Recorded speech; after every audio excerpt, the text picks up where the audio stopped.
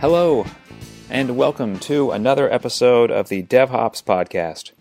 I'm Noel Wurst, your host, and the content managing editor at SkyTap.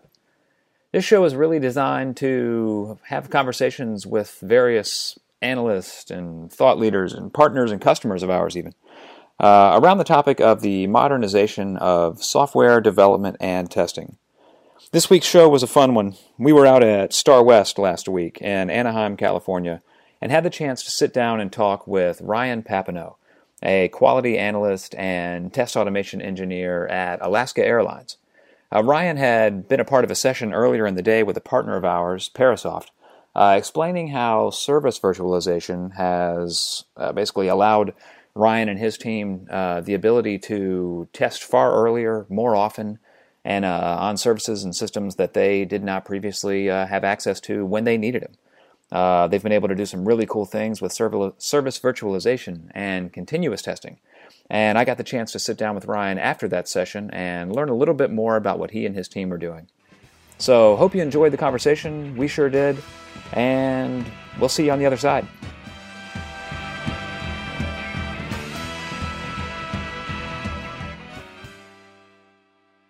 So, I was hoping that first off, I could get you to kind of just relate the story of what you're doing there at Alaska Air, what you're doing with service virtualization, kind of get an intro as to kind of how that came to be.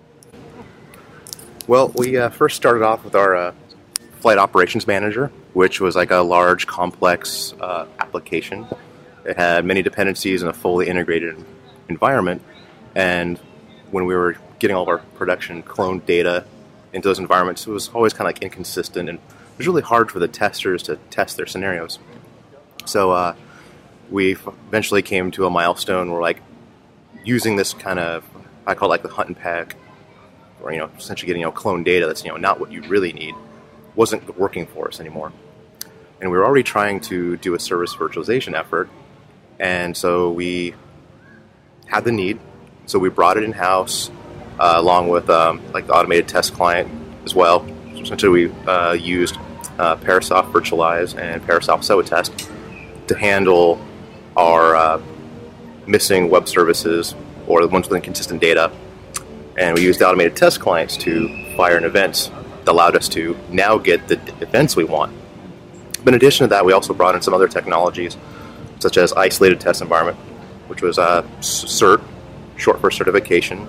And also for our missing data, we used test data management, which allowed us to essentially subset prod and maintain our referential integrity and age our data. So now we have consistent data that the testers need that's reliable, repeatable, day in and day out. So when you say it wasn't really working for you anymore, was it that the software was not being tested as much as it needed to be? Were there deadlines being missed, or was it just you weren't able to get the amount of testing done, or maybe the quality of the testing was not at the level that it needed to be? Actually, pretty much all the above, except for the quality of testing. For what we had to work with, we were doing. But some deadlines were slipping because they're like, hey, these scenarios aren't coming up from prod. They didn't have access. So under the old model, they didn't have the access to simulate the scenarios. And so we're now, once we finally brought it all in under this new model of using service virtualization and the automated events that handle their scenarios, we now are actually able to achieve the coverage they need. And that now started bringing those deadlines in, being predictable.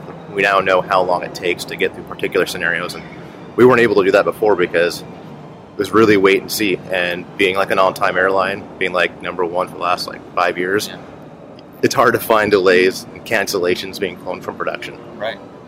So this is how long ago was it that y'all started looking at service virtualization? Because it's still a pretty new thing. Technically, it was kind of before my time. I've only been there for 4 years, but speaking with management, they were trying to get it for a total of 5. So they started before I joined, but they never had a large project to join them in that endeavor. We know we had a need. We never had a really good, solid case study to justify acquiring such a product. And so that project was going on. When it finally ended, it was 7 years. And but 2 years prior to it being ending, that's when we brought in service virtualization. And so pretty much, if you kind of just follow that trajectory, at 5 years, you're like, I know I'm not going to make it. And you pretend you're halfway, that'd be like a 10-year project, but now it's another 2 years and you're now fully delivered. So it took a long time to reach that point, but we made it over that hump and totally delivered.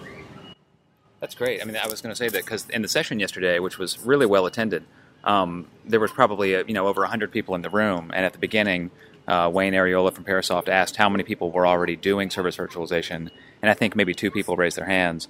He asked how many were seriously looking into it, and maybe 2 more. And then I bet it was over 100 raised their hands when he just asked who's here just to learn whatever it even is. I mean, it's still the fact that y'all been doing it for 5, 7 years, that kind of thing, and that so many people are still just now even figuring out what it is and where those benefits are.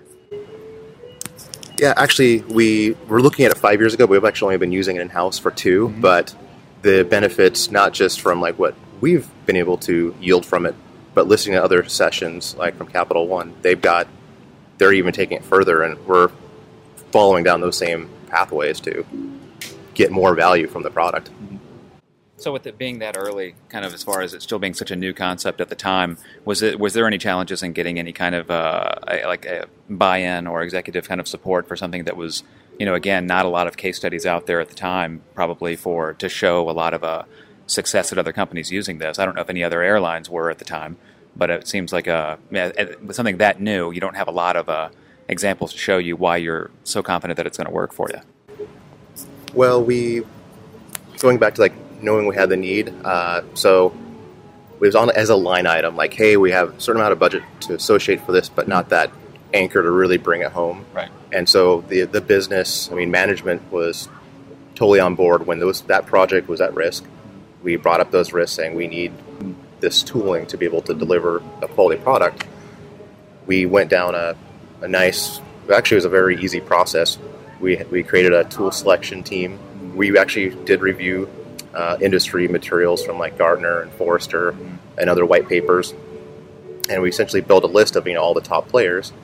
We then brought them in to do a live demonstration using what they want to demo, and we then went back to our management saying, hey, here's our top 2 contenders. And it's part of our internal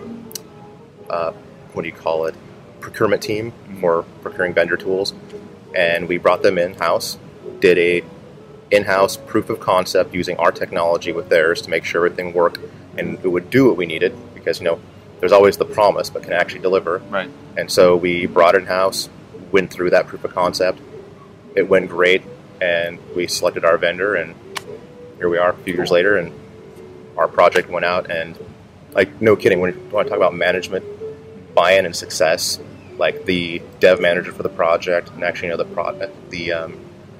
I think the VP for that particular org structure, of both at internal meetings, when we talked to our internal employees and IT, pretty much said we wouldn't have been able to deliver this product without this tooling. Yeah, I was curious as to what some of the areas that you're seeing that return on investment, because it's not always people always talk about that the cloud's benefit is not just cost savings. It's things like the reduced time to reproduce a bug, or the reduced time to resolve it, and then the reduced number of missed deadlines or features not making it due to delays like that. So where are the areas that you're seeing the most benefit from service virtualization today?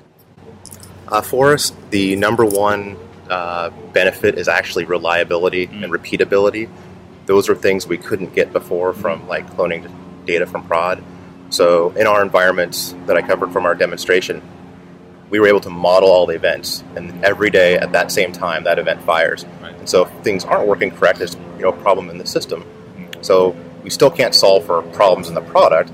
We've now eliminated all the variables that would cause uncertainty. So being able to log into one of our mini environments, we have about 6 or 7 of them that we're actually cloning the exact same data set to.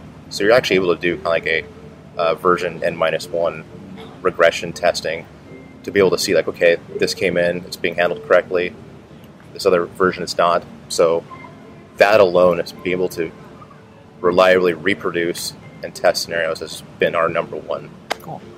You mentioned environments. I was going to ask you about that as well. You said yesterday during the session that I guess maybe one of your major roles is providing those environments to the test team to give them an area to do their work in. Are there any challenges with cloning that data inside of those or providing those environments? Is there any kind of constraints? Because you still hear a lot about one of the biggest constraints to DevOps or continuous testing sometimes is just having the environments available when the testers need them to be able to do what they need to do. Well, I guess environment for us can be kind of divided into two things. One is like your application, but then there's the dependencies.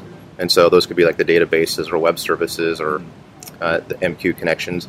And for us, actually, I'm not the guy who provisions the environment. That's actually another like a release engineer. But what I provide is that ability to always have those dependencies. He just deploys his environment, and our service virtualization is already in place to drive that data into it. So that has been an absolute, like, you don't have to go, oh, hey, we need to go out and bounce this service or reconfigure this. It is just all holistically embedded and supporting that deployment. Cool. So last question that I had for you was, what's the next step to taking this even further? Since the job's never done, there's always able to make it go faster and make it better. My particular role, and this was like a very large project, so there was a lot more time and effort spent on that. But actually, what we're looking to moving forward is what many companies are probably faced with. We have several initiatives around cloud computing, server virtualization, could be reside in-house or on top of that, but also DevOps and for deployment and continuous integration for building. So we have all of those efforts being ran in parallel, but we haven't joined forces because we're all still discovering that. So it's, I guess, good that we're all figuring out our bearings. Now our next step looking forward is now bringing those new concepts all together to really realize the full value that they'll bring. Right. Awesome. Well, thanks so much for talking to me today. Enjoy the rest of the show, and again, we'll get this shared out as well as a link to download that on-demand webinar from Parasoft to get an even deeper dive into this. Thanks again.